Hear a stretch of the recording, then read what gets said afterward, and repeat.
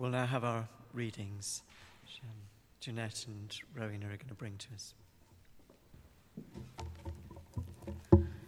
The first reading is taken from Revelations,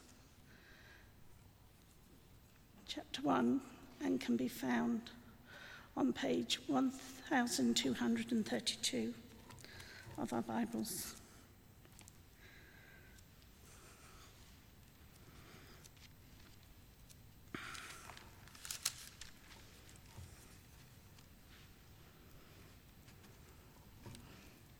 Or behind us on the screen.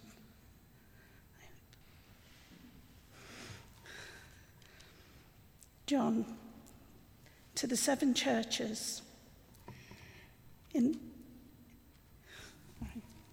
the province of Asia, grace and peace to you from him who is and was and who is to come, and from the 7 spirits before his throne, and from Jesus Christ, who is the faithful witness, the firstborn from the dead, the ruler of the kings of the earth, to him who loves us and has freed us from our sins by his blood and has made us to be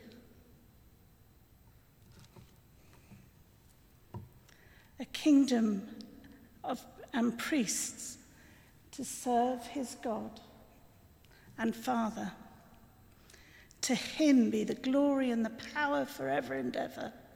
Amen. Look, he is coming with the clouds, and every eye will see him, even those who pierced him, and all the peoples of the earth will mourn because of him. So shall it be. Amen. I am the Alpha and the Omega, says the Lord God, who is and was and is to come, the Almighty.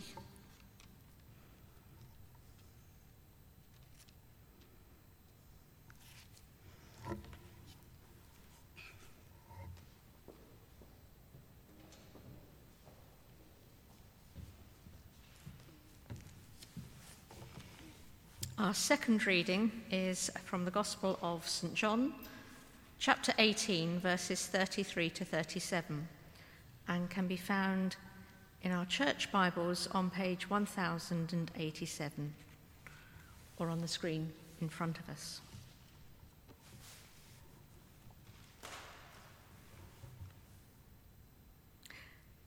Pilate then went back inside the palace, summoned Jesus and asked him, "Are you the king of the Jews?" "Is that your own idea?" Jesus asked. "Or did others talk to you about me?" "Am I a Jew?" Pilate replied. "It was your people and your chief priests who handed you over to me. What is it that you have done?" Jesus said, "My kingdom is not of this world. If it were, my servants would fight to prevent my arrest by the Jews. But now, my kingdom is from another place." "You are a king then?" Pilate said. Jesus answered, "You are right in saying I am a king. In fact, for this reason I was born, and for this reason I came into the world to testify to the truth. Everyone on the side of truth listens to me." This is the word of the Lord.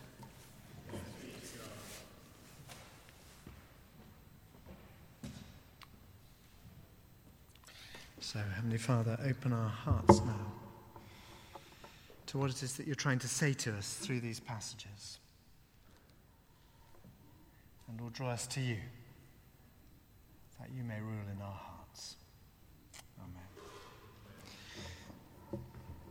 Well, they're perhaps not quite the readings that you were expecting for a service that had the title Healing Service this evening. I have to say I was a little perplexed when I opened them up. I thought, for goodness sake, who chose these readings? To which the usual answer is, you did, Michael. I thought, well, why would I have chosen these? And then I realized that what we'd got here were the two readings from the lectionary, which I'd chosen for the 9 o'clock service on Christ the King. That's the last Sunday of the calendar year. And then I'd left the next two lots of readings blank because we're going to have Wes Sutton who will be preaching in the 10:30 and then this evening service. And somehow or other, those two readings had sort of spread their way across the day. And Wes, of course, had ignored them, but we've got left with them for this evening service. Not perhaps the most obvious readings, but certainly a very appropriate starting point to think about healing. Why do we think of asking Christ to intervene in our lives right now, to meet our needs, to change our lives, to heal our diseases? Is it because he was some kind of a doctor or a kind of medical healer from long ago? No. But because all authority in the world has been given to him. Because he is in control. Because he is the King. King of all.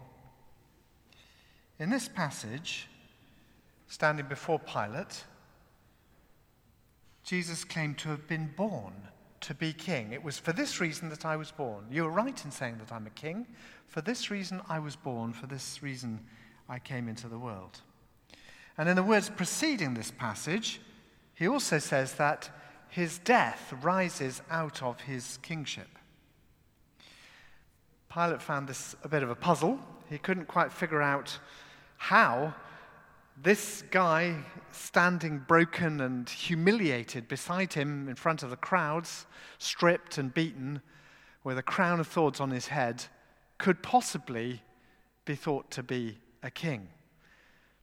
And if the Jews got their way, the chief priests, and had Pilate crucify him, then what use would that kind of kingship be?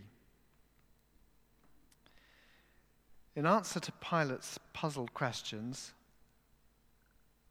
Jesus replies that he is indeed a king, but firstly, his kingship is not from this world, it's from somewhere else. And secondly, his kingship is about truth. Well, the next few days would unpack his claim. Pilate chose to give the lie to his kingship by doing what one king does to another and destroying him. So he had him crucified on a Roman cross. Yet within 3 days, his disciples had seen him again alive, risen from the dead. Clearly his authority was from somewhere other than Pilate's, and his power somewhat greater than Pilate's. The power not just to destroy, to end life, but to renew it, to recreate. And the truth to which his kingship brought testimony was not just facts and figures or political power play, but it was of eternal realities. John the disciple, the witness, who watched this encounter between Jesus and Pilate and wrote it up in his gospel, later reflected on his new understanding of kingship in the other passage that we heard read from the Apocalypse of John, the book of Revelation. And in that he takes a Greek word, Christ, which was often used as a title for the Caesar, the most powerful man of his day, the most godlike, the person who had the power of life and death, or at least the power to take life and turn it into death. And John used that title, that claim, Christ, and applied it to this broken, humiliated man whom Pilate had then crucified on a cross. Yet this was a man that Pilate couldn't keep dead, a man who rose again from the dead and whom John, this witness, met alive with the holes of the nails still fresh in his hands and of the spear in his side. John, the eyewitness, speaks of what he saw and discovered. For him, the puzzle has become clear.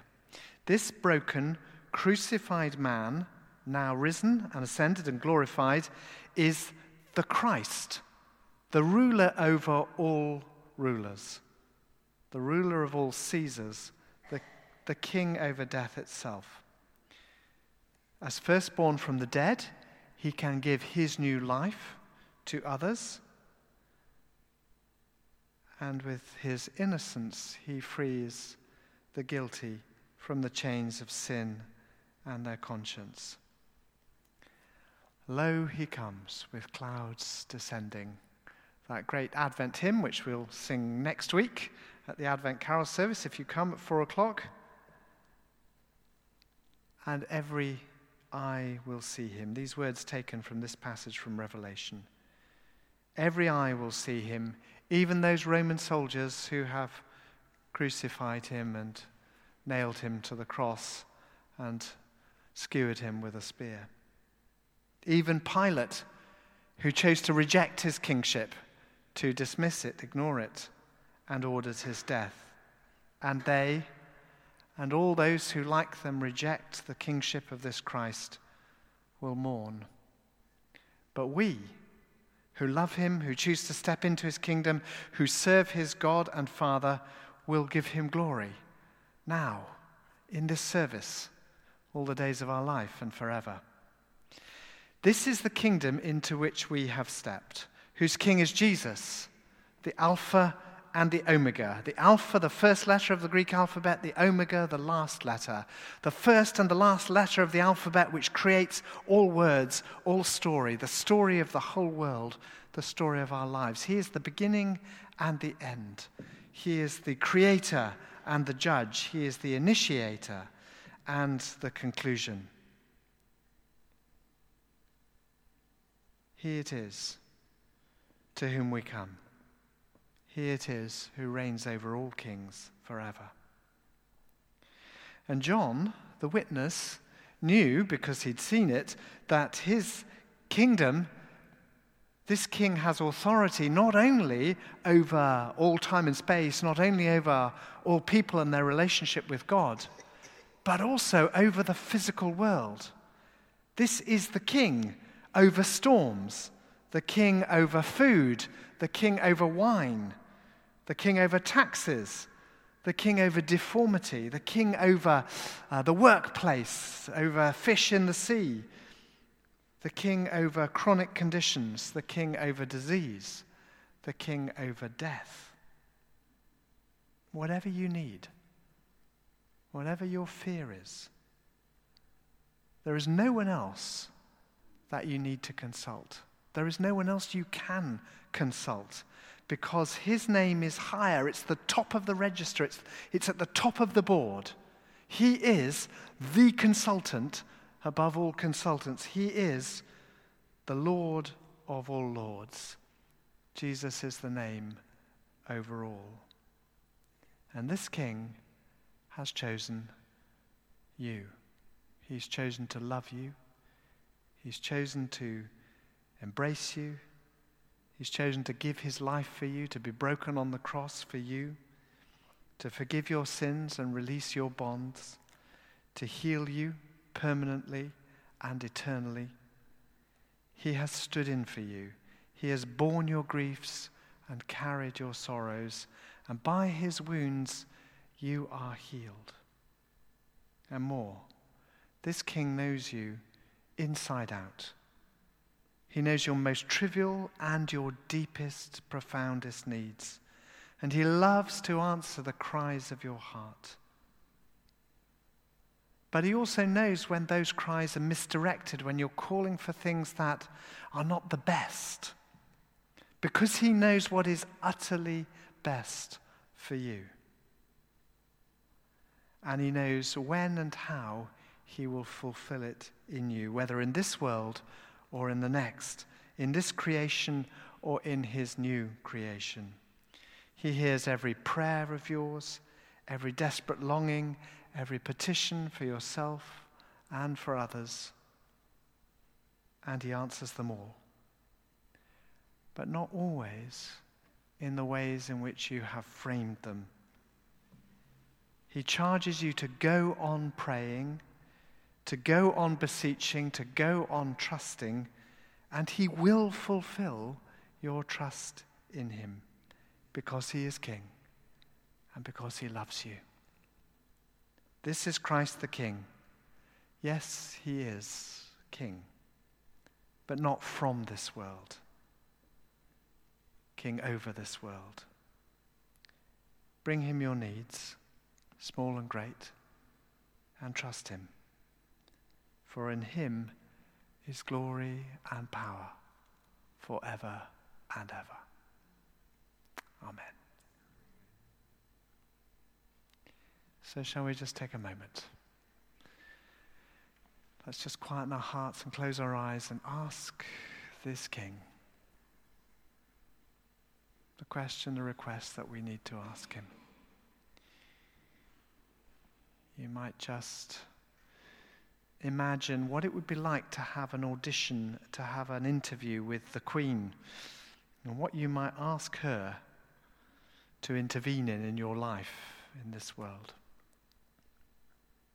And now, right at this moment, you have an interview with the King of Kings and Lord of Lords. How is it that you want him to intervene, small or great? It doesn't just have to be peace for the whole world. It could be peace in your heart.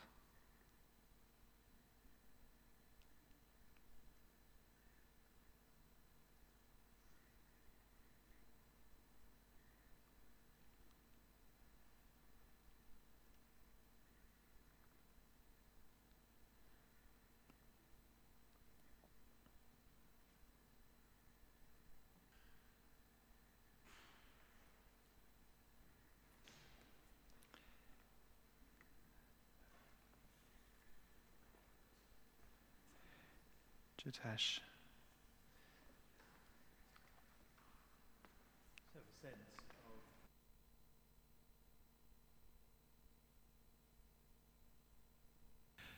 Firstly, that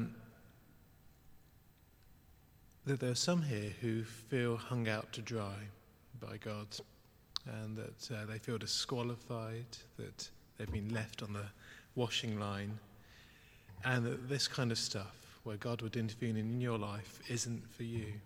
And just a sense of God saying, no, it's for you personally. As Mike was saying, he's your King, that he came for you. And secondly, a passage from the book of Ruth, where, if you know the story, Ruth has had a really troubled past and has found herself in close proximity to someone called Boaz, the kinsman redeemer. And she comes to Boaz and says this on the threshing floor: I am your servant Ruth. Spread the corner of your garment over me, since you are a kinsman redeemer. And in the book, Boaz is the type of Christ, the King, who spreads over his protection, his covering of the past, wipes it all away, and gives a new destiny, actually, to Ruth. And just, it might be in here today that there are some who know the past has held some stuff that hasn't been great. And what the Lord wants to do is to cover it up with his garment and give a new future, a new destiny, those things. It's just something for you to consider if those words are for you.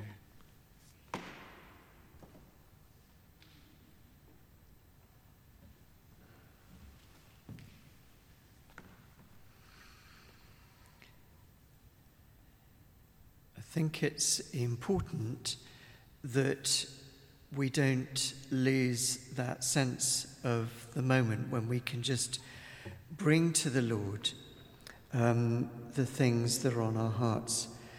And so I want to encourage you just to spend a few minutes just praying for one another over the things maybe that the Lord has touched you. One of the things that I had a sense of, and that Mike brought out in his talk, was that there is nothing too little or too big to bring to the King. And sometimes we disqualify ourselves because we think Maybe it's too vague. Maybe I just want more of God. Maybe I just want to know more of the sense of the Holy Spirit in my life. Maybe it's because I really would love to have some of those gifts of the Spirit that the Bible talks about. Or maybe it's just something that seems a little bit more mundane, and not maybe when you compare with the suffering of the world, you think, well, that's really too trivial to bring to God. But I just want to encourage us this evening just to take a few moments to bring to the Lord those things that are on our hearts, whether they are things that we have thought too small or too vague, or things that we think are too big. Actually, I think Rowena and I would testify to the fact that God can move mountains. And so I'd like to encourage you to pray that God would move those mountains and those obstacles that seem really big in your life at the moment.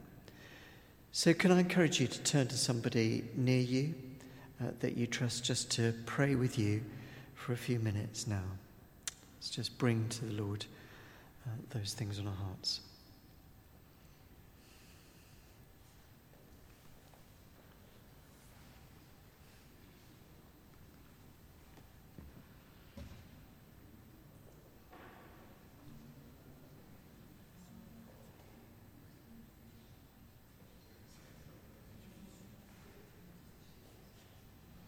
Draw our time together to a close as we sing, "Who, O Lord, can save themselves?"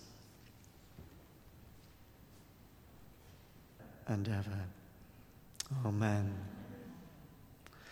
The Lord bless us and watch over us. The Lord make his face shine upon us and be gracious to us. The Lord lift up his light of countenance upon us and give us his peace. Amen.